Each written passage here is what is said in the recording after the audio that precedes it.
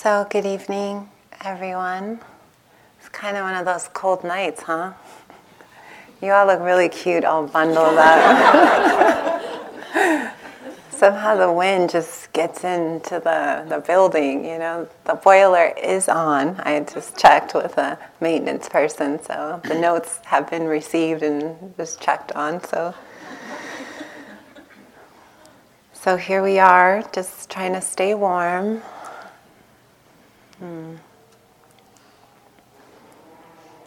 I wanted to read a very short poem that really inspired the talk. The whole talk is based on this. And it's the very famous poem by Nyosho Ken Rinpoche, who was a great Tibetan yogi. Just really an amazing teacher, and his poem, it's been, there's been a YouTube video with it in, the poem in it now, and it's really popular. So it's called The Rest in Natural Great Peace.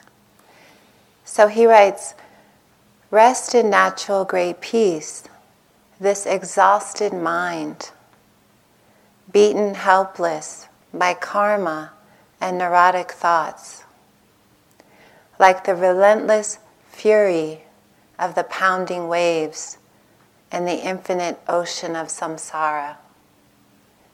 Rest in natural great peace." So there's something about this poem really touches me. I don't know if it's the part that says rest in the natural great peace, or I can just see myself and others, we sort of beaten helpless, right? We feel like that at times. By neurotic thoughts, by our karma. It just feels like it's so difficult at times. And then he talks about the infinite ocean of samsara.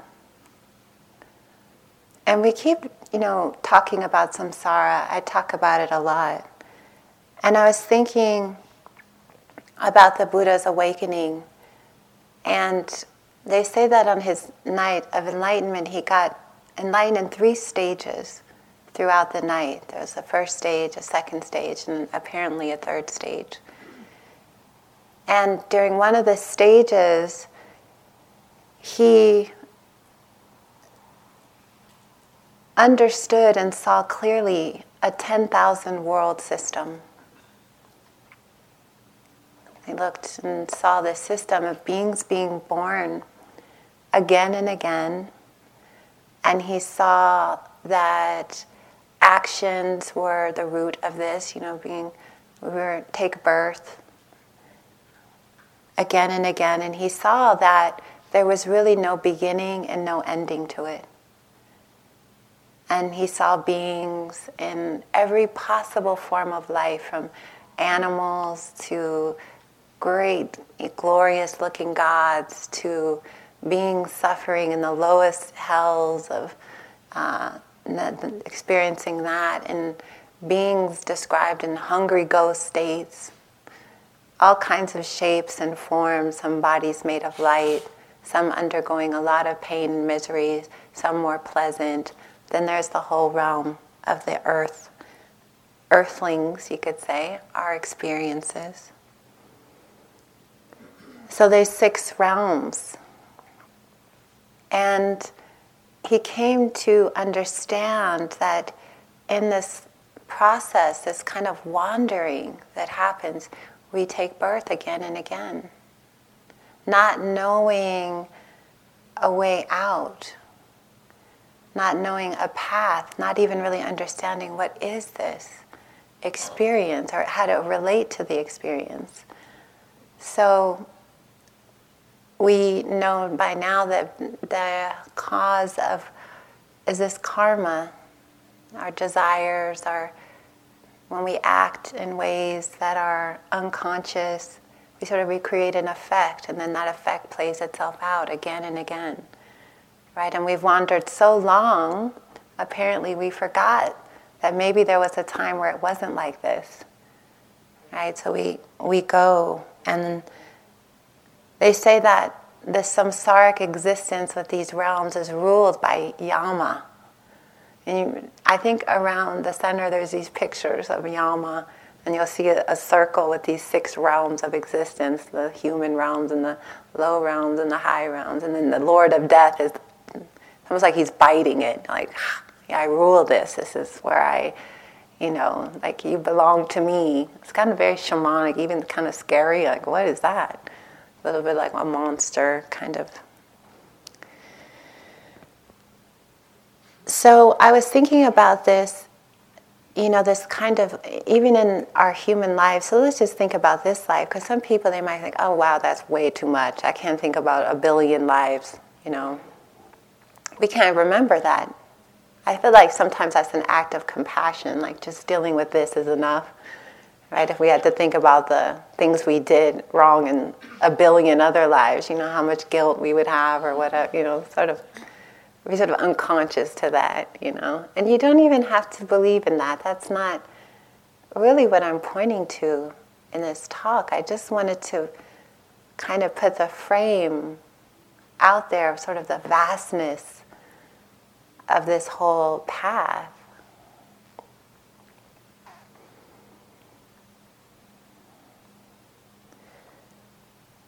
In this life, I remember being very young, and because just the way things were when I grew up very quickly, and I had a lot of responsibility, and I went through a lot of experiences, and so at a young age, I felt very tired by life. There was a kind of fatigue with the whole thing. Like, oh, I keep going, and there just seems to be one problem, one struggle or difficulty after another.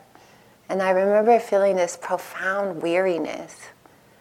Like, oh, I don't know, this is so hard, and what's the purpose? That was often a question. What is the meaning of this? I kept asking. That was my primary question, as I talked about last week. I would ask people, what's the meaning of all this? Why are we doing this? What's the end? Like, is this going to, do we go somewhere else? What's going to happen? I had a lot of questions about this process. It was like I was always stepping back and trying to understand something.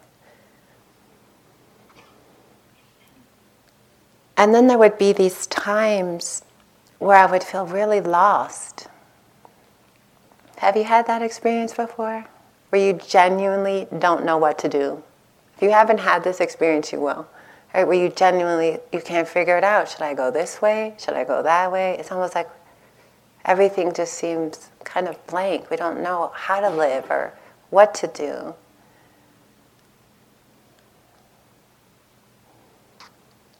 And what's interesting about samsara is I started to discover when I was very young that there was a circular pattern to things. That it was like things were arising again and again, They would pass only to arise again. Have you discovered that?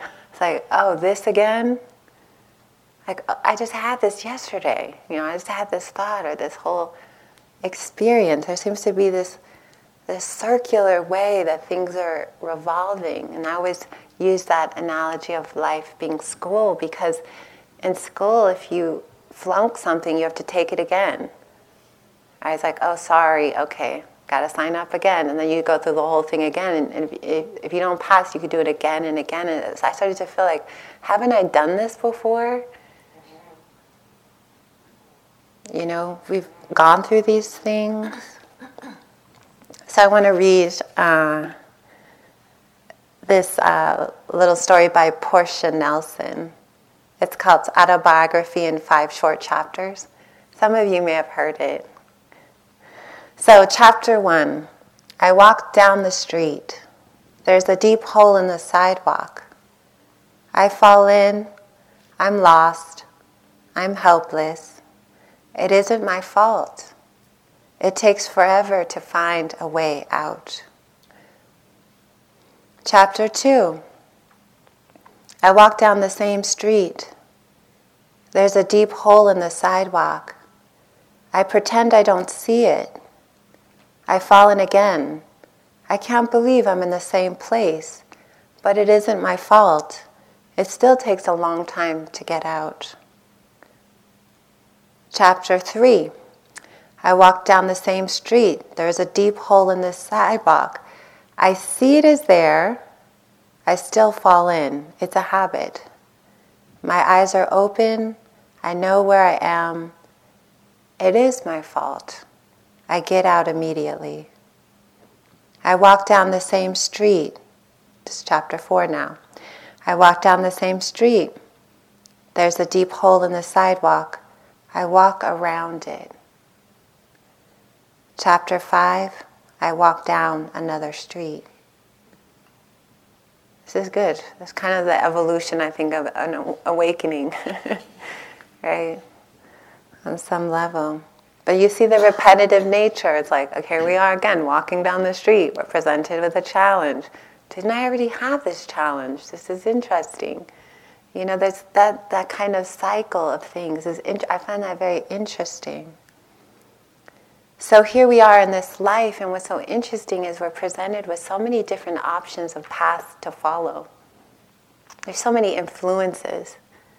And I think that's what's scary about leaving retreat, is that we doubt that we'll be able to follow the path in some way. We're like, oh no. Right? There becomes this fear. I remember when I would be leaving a retreat, I'd be gripped with fear, like, oh no, I'm going back. Right? Can I remember? Will I be mindful? And it's real. The Buddha also, when he talked about samsara, which this wandering on, he once asked his monks, which do you think is greater, the water in the oceans or the tears you've shed while wandering on? His answer, the tears. So this is interesting. So here we are, we're in this cycle. If we sort of look at it. The Dalai Lama, at a teaching a couple years ago, he proclaimed that we were in the desire realm of the short-lived human cycle. Something like that. I was like, wow, really? That was interesting, just to sort of place ourselves on a map. And we might have been here many times, and I think the idea is that when we're lost or in a cycle of samsara, I want to talk about this idea of taking refuge tonight. This teaching, or this idea of taking refuge, it didn't really set in for me deeply until I was on retreat a few years ago when I was in the cabin. Now, I had taken refuge many times. I had taken refuge with many teachers, great teachers, even masters. I chanted the 3 refuges. You know how you do is like, get the refuges out, and then we all go, right?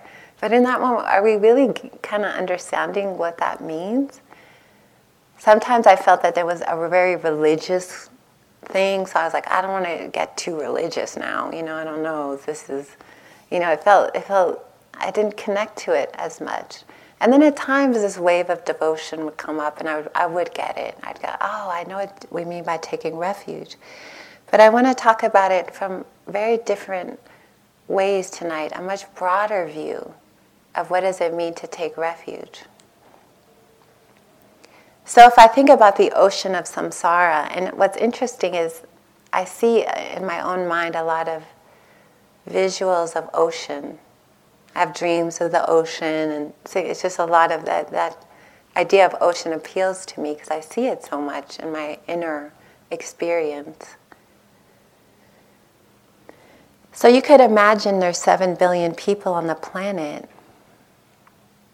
Imagine them all in the ocean, right? And everybody's swimming. And if we think about a refuge, we think about sort of the island, right? So we're shipwrecked, we're floating in the water, and then suddenly we see this island and we start paddling like, oh my gosh, we're saved, right? We get to the dry land. Maybe there's some coconuts and stuff and fish, right? We're like, we could survive here, right? There's an island, oh my goodness. And if you imagine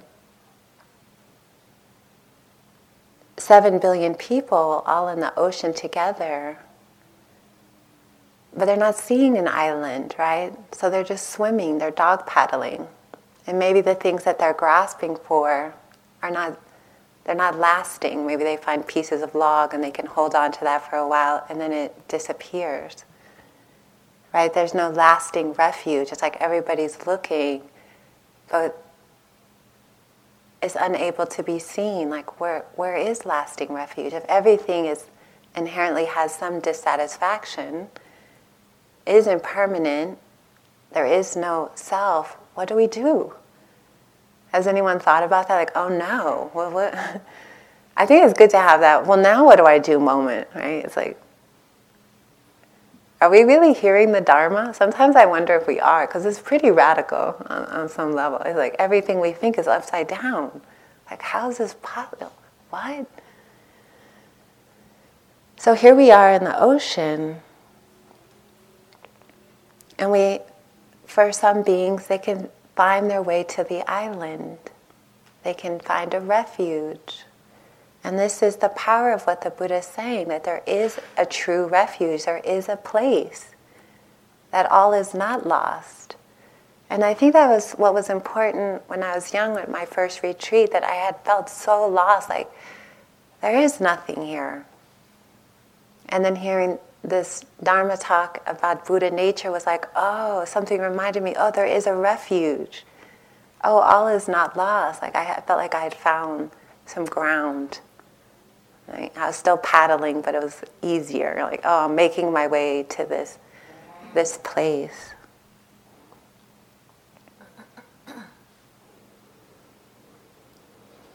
So as we talk about it, I want to talk about it in the broadest view.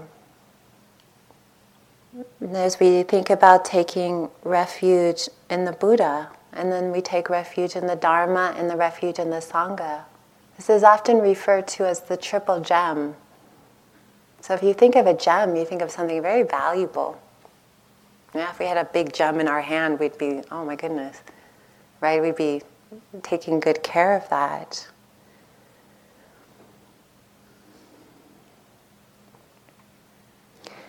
I think what happened in my cabin retreat was that I realized the true depth of refuge when I realized a certain depth of samsara. And I dubbed that retreat my samsara retreat. You know, each retreat has a little flavor. You know, you may go home and you may, oh, that was the self-love retreat, or the body retreat, or the letting go retreat, or, you know, we have this little like, yeah, that's where I learned that, yeah, or a piece of that or something. So I named that retreat my samsara retreat. And while I was on retreat, and I was in the cabin, and also before I went to the cabin, I was doing a Tibetan practice, a prostration practice. So over the course of the few months, I did 30,000 prostrations. And with each prostration, it's really beautiful. It's kind of like a sun salutation. Your hands go up, and you take refuge every time your forehead touches the ground. Right? You take refuge again and again. You say a little refuge prayer. And at first I was doing it kind of like, okay, counting. Yes, okay, I have to hurry up. I have to get to 30,000 really quick. May take refuge in Buddha, take refuge in Dharma, take refuge in Sangha. Right? I was kind of doing that, you know. Sometimes we practice like that. We're really hurried. People do that with metta. They think, how many phrases I can say? It's like, I won, right? You know, that kind of thing. And then the suffering started setting in. It was so great, right? The tears, and I was going through so much that suddenly I started taking refuge slower and slower every day. You know, it's like feeling all this sorrow and all this fear and all this loneliness. And I was seeing just how much I'd been wandering in my life. You know, there's like this wandering spirit, always looking for something. You know, always looking. And I started to see that all beings are like that, you know, this kind of energy of that. And so I really started taking refuge then. The suffering became so great that all I could do was take refuge. Right? I started to touch my forehead on the ground. I had this little welt right here on my forehead. I like kept touching. It was a wood floor, and every time I would bow, it would touch. And And the more insight that developed over the course of that retreat, it was so intense, the more I would take refuge. Like, oh my God, there's nothing to do but take refuge. It became like an act of pure devotion. Then I would cry and take refuge again. I would see something else about impermanence, right? See an aspect of the hello, goodbye, right? And what could I do? I would take refuge again, right? Like, oh my God, it's all changing. What could I do? Take refuge. Oh, there's so much dukkha. Oh, take refuge, right? Everything's dissolving. Take refuge. It was this really beautiful experience in that. So I became interested in talking about it more. So what do we mean by that? This idea of taking refuge in the Buddha.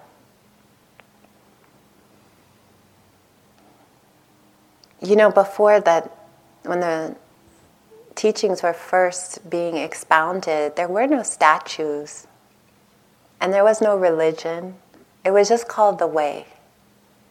I love that, just so simple. Before everything gets complicated, it's like, this is just the way. The way what? The way to the end of suffering. Do you want to follow the way? Come follow the way. Right? So simple. So I always think of the images of Buddha or any images of Tara or Kuan Yin. They're just like looking in a mirror. I think that's the highest way that we could hold it. Buddha means awakened one. And somehow it's just reminding us of who we are. Like our nature, our true nature.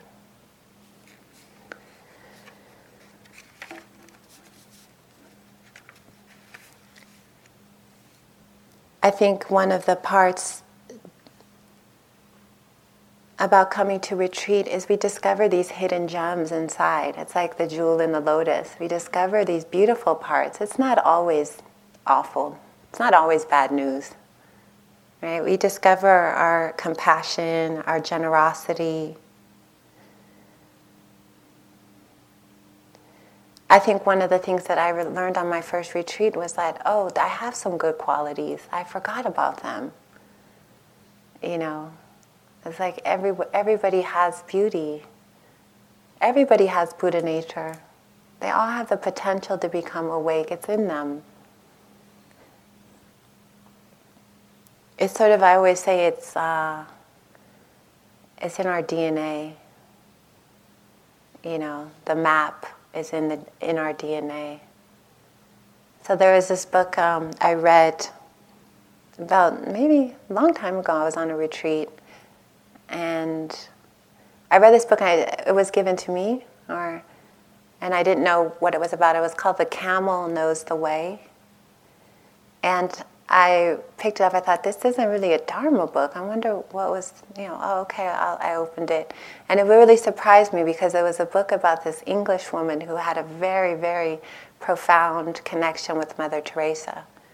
They were really good friends, and they wrote letters, they visited. She was like a very close student of Mother Teresa. And the whole book becomes this great journey of their relationship, and she was also a Dharma practitioner. And all the teachings that Mother Teresa would give her about selflessness and compassion and faith, a lot about faith. And during this one part of the book, she went on this pilgrimage in the desert. And she had paid for a guide to take her across this really long part of the desert on a camel. So they were on these camels. And they got up in the morning and they were going to head into another town. It was a really long walk. And after the sun rose, her guide, it was just her and him, he hit the camel on the butt, the back, and he smacked it. And he was like, okay, off you go. And he turned around to go the other direction. And she was alone in the desert. And she was like, wait, you have to help me. I paid for you to take me, to the town. He goes, oh, don't worry, the camel knows the way.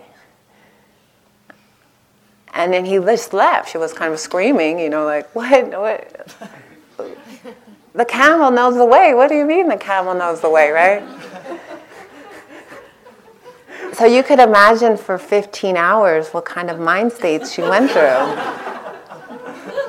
from I'm going to die out here to I can't believe, just everything. Finally, sure enough, out of nowhere, in the late hours of the night, the camel slowly walks into the exact point, right? The little town where they're meeting, and they welcomed her. So I liked that story a lot because I feel like our heart knows the way. I think that's the biggest thing that's going to be the gift for you when you leave retreat, is to remember that your heart knows the way. That there's something imprinted already there that knows how to be free and knows the truth. It's already radiant. There's a place in everyone that's not broken, that's not crazy, that is profoundly awake.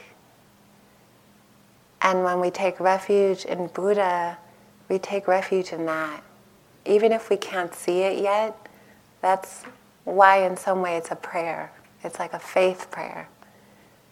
Like I take refuge in my highest awake self that is there. The part that's already free. I started to bow to that when I was in the cabin, bowing, prostrating to that. And then what's beautiful about that is that we can also take refuge in all the beings, all the Buddhas who have ever awakened. Right? We see them. We see the potential in them. They're just reflecting us. Right? This isn't so much of a deity worship religion. This is you can do it kind of religion. Or you can do it philosophy, right? We're not just praying, we're bowing to the truth in ourselves. We're like, yes, I take refuge in that part of me. So it's very tender in some way. I find this refuge prayer, this refuge practice to be really devotional. And then we also take refuge in the Dharma. And the Dharma is so vast, it's like all the maps that these great beings have left behind. I almost feel like sometimes it's like archaeology or something. This great master says that, we look at their biographies and this and link them all together, wow, here's the terrain. There's a story of a magic city, and there's this place, there's this road to this magic city, and within the city limits is all this beauty, all this love, freedom, right? No poverty, no, everything, no wars, right? Kindness, compassion, wisdom. And there's this path to get there, but what happens is sometimes the path becomes obscured. IMS staff in the spring, they'll have to go and clear the path through the forest again. It will be completely obscured, right? And even every few years they have to remark the trees, okay, everybody, here's the path, right? Stay on the path, all ready. And I feel like the Buddhas and the Bodhisattvas, what they do is when the path has been completely covered, they come through again, they find it. And they do the hard work of clearing it, and there could be a lot. Right? They clear it, they clear it, they clear it. And it could be through a path that has highs and lows and valleys and peaks, and through water and over different terrain, and they clear it. And then they say, everybody, there's the path, go left. Right? It's kind of like the island, swim that way, right? If you can hear it, if you're paying attention, I kind of feel like that's the job. And then along the path, when we get tired, I feel like there's these beings all along the way that's like, come on. If you ever ran a marathon and there's people holding Gatorade and you can do it, mile 5, right? Mile 10. I've never run a marathon, by the way, but I cheered someone on, so I really, it was like mile 25 was really hard, right? It's like 26 miles is an average marathon, right? 26, 27. I think. The last two people are kind of looking really broken down, right? Like, come on, get the water, you can do it, right? And then that energy carries them, right? They're like, okay, I'm almost there. So that's kind of this taking refuge, as we take refuge in the Dharma and we take refuge in the Sangha, because that's what our Sangha does. We remember the Dharma in those moments where we can't find the path anymore. We're like, what's going on? Right? We remember.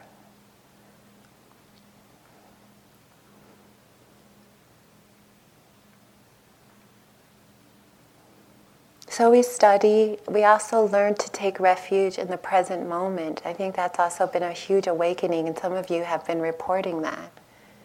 Right? Wow, I think I've understood now how powerful the present moment is. Right? And this teaching is going out a lot, this present moment. I want to read you a story.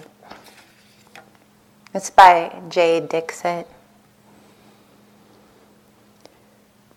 A friend was walking in the desert when he found the telephone to God. The setting was Burning Man, an electronic arts and music festival for which 50,000 people descend on Black Rock City, Nevada, for 8 days of radical self-expression. A phone booth in the middle of the desert with a sign that said "Talk to God" was a surreal sight, even at Burning Man. The idea was that you picked up the phone and God, or someone claiming to be God, would be at the other end to ease your pain and suffering. So when God came on the line asking how he could help, my friend was ready. How can I live more in the moment, he asked. Too often he felt the beautiful moments of his life were drowned out by the madness and craziness of his mind. What could he do to hush the negativity, the constant buzzing? Breathe, replied a soothing male voice. My friend flinched at the tired New Age mantra and then reminded himself to keep an open mind. When God talks, you listen. Whenever you feel anxious about your future or your path, just breathe, continued God. Try it with me a few times right now. Breathe in, breathe out. And despite himself, my friend finally began to relax. This particular person went on to do a Vipassana retreat. So this is kind of funny in a way. I wonder who's on the phone teaching all these people how to meditate. Basically, that's what he's doing. Like, how's that phone set up? Some great bodhisattva, because imagine out of 50,000 people, some in very altered states, you could probably get a lot of calls. That's an act of compassion right there, right? Teaching everyone, calm down, just breathe, whenever you get freaked out. So this is coming to, all types of situations, right? People teaching one another this present moment awareness. The Dharma is flourishing in a way. It's going out wider and wider circles. So we also take refuge in the truth of life. And the Dharma is so vast. The teachings, think about all the teachings that have been given out, the 10 paramis, the 7 factors of enlightenment, the 4 noble truths, teachings on everything, compassion and love, and justice. All this is the Dharma. We take refuge in that. We take refuge in the warm heart.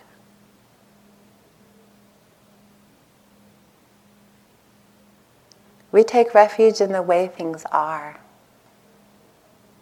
We bow to that. After the meditation, we all bow like that, right? I always think we're bowing to however that meditation was. Happy, sad, bored. It's like, yes, and I still bow to the way things are in that moment. So when we get ready to go home, we take refuge in our own heart and mind, our metta, our compassion. There's nothing to do, really. I think a lot of the fear becomes like, what am I going to do? Right? What do I do now? Practice love.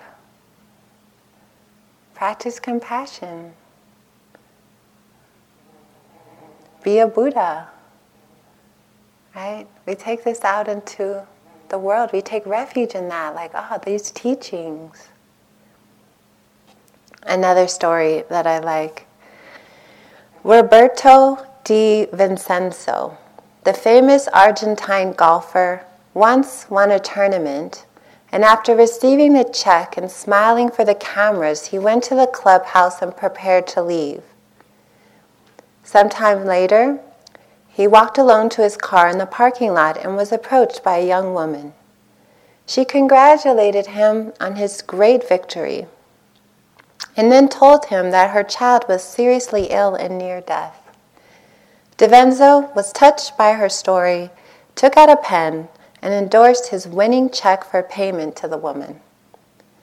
"Make some good days for the baby," he said, as he pressed the check into her hands.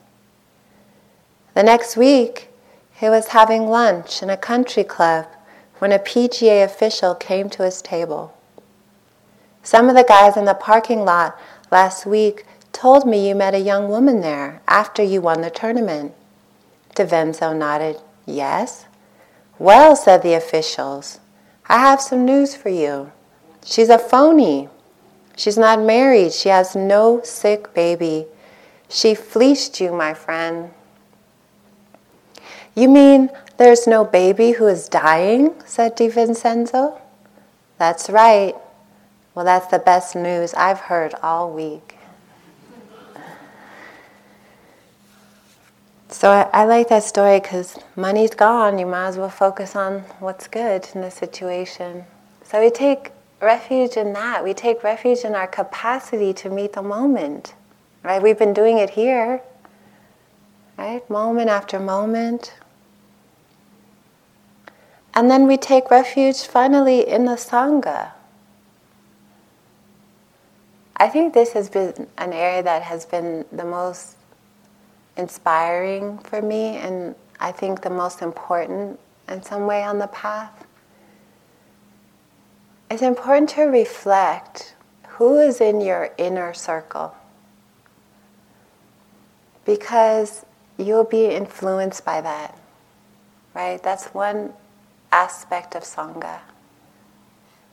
And I'm really lucky in my life now because I have a beautiful inner circle of women who are just really committed to the path, really beautiful, really caring, dedicated, right? Awakening, inspiring one another to awaken. So we have our inner circle and then we have our outer circles. So our outer circles, if you look at this hall right here, Sangha built this. Sangha built the new ramp for wheelchairs out front. Sangha built the new wing where the old Catskills used to be, right? Sangha is the awakening, beloved community. That's what Dr. King used to say, the beloved community. And I don't know if this is true, but I hear this a lot, that they say the new Buddha is going to be the community. I don't know who started saying that. The future Buddha is the community itself, the Sangha. Right? I like that. Think about it in that way. But we take refuge in all the beings who have walked the path, who have discovered the path and got all the way to the end. The Sangha is all the people along the way holding the Gatorade, or water bottles or towels.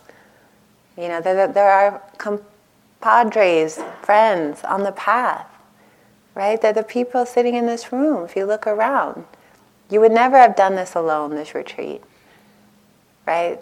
We need this whole group. We need all the staff that work in the office, all the teachers and the cooks. We all come together because we all care. We all have the same idea, like this is a wholesome thing to do, right? That's Sangha. And then all the enlightened beings that we can really take refuge in. All those who have completed the goal, have done what was needed to be done, as they say. So there's a way in which that we can pray and we can ask for help. I don't know, sometimes I feel a little weird saying that in certain groups.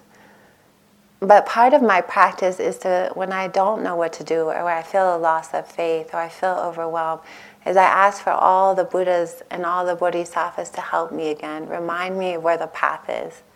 It's an inner meditation, like clear the way, please, I'm not seeing it. You know, when I have a big decision to make, or I genuinely am debating something, should I try that, or should it, and I feel stuck, or I feel lost in a mind state, or there's some great suffering that's happened, that's when I take refuge. That's when I ask the enlightened ones, help me, show me, illuminate the path forward. And then I wait until it's clear. Right? That's in some way the faith that we can have. That's why we're not alone in this. Right? When we don't know what to do, we remember our true nature. Oh, when we don't know what to do, we remember the Dharma. Oh, the present moment, kindness. If we don't know what to do, we remember Sangha. Right? We go to groups, we call friends on the path. We remind ourselves.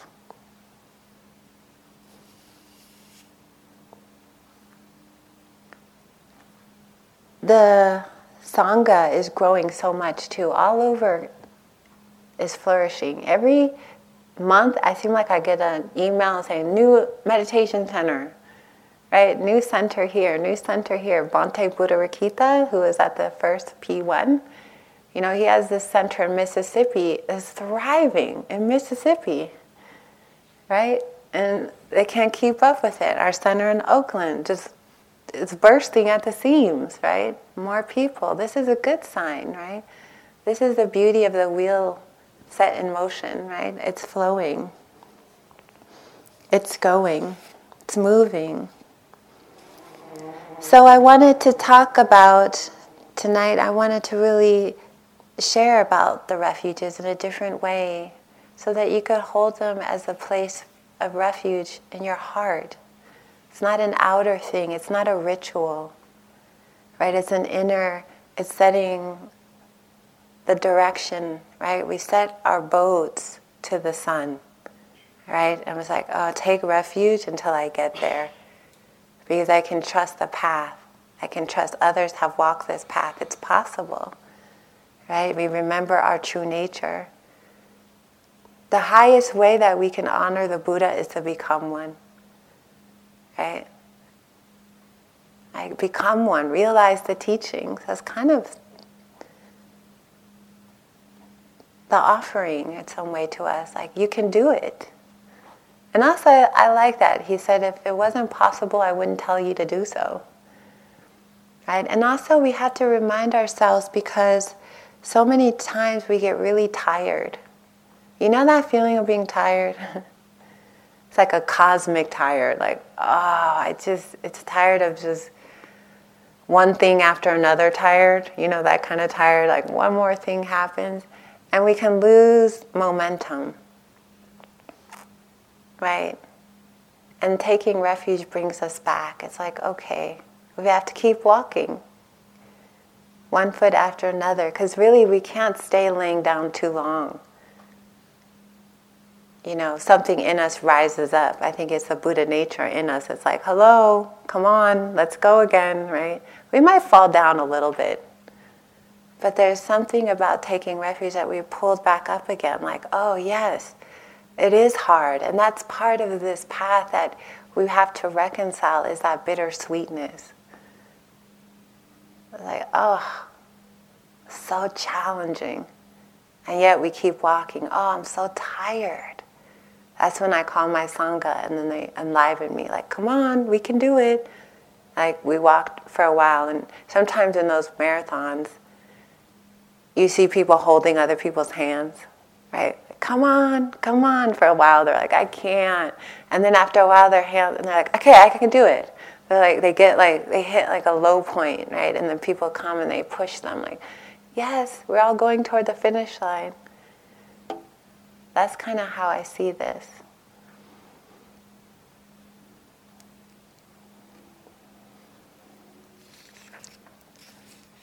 So I think I'll end my talk there. I just felt like I wanted just to share this tonight.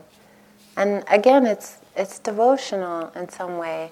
And for you all, you'll find your way with this teaching. You'll find your way with taking refuge in a way that means something. It has to mean something for you, right? It's alive for you. So just ending with, again, Nyoshul Ken Rinpoche's poem, the rest in natural great peace. Rest in natural great peace, this exhausted mind, beaten helpless by karma and neurotic thoughts, like the relentless fury of the pounding waves in the infinite ocean of samsara. Rest in natural great peace.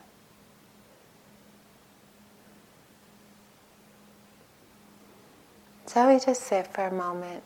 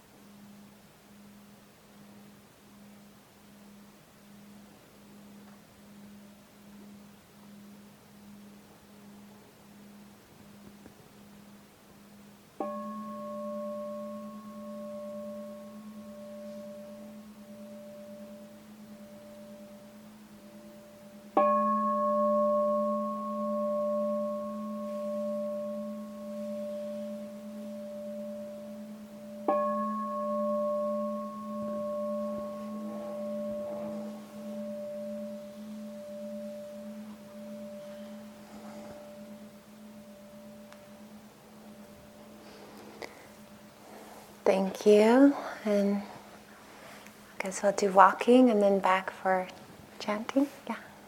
Thank you.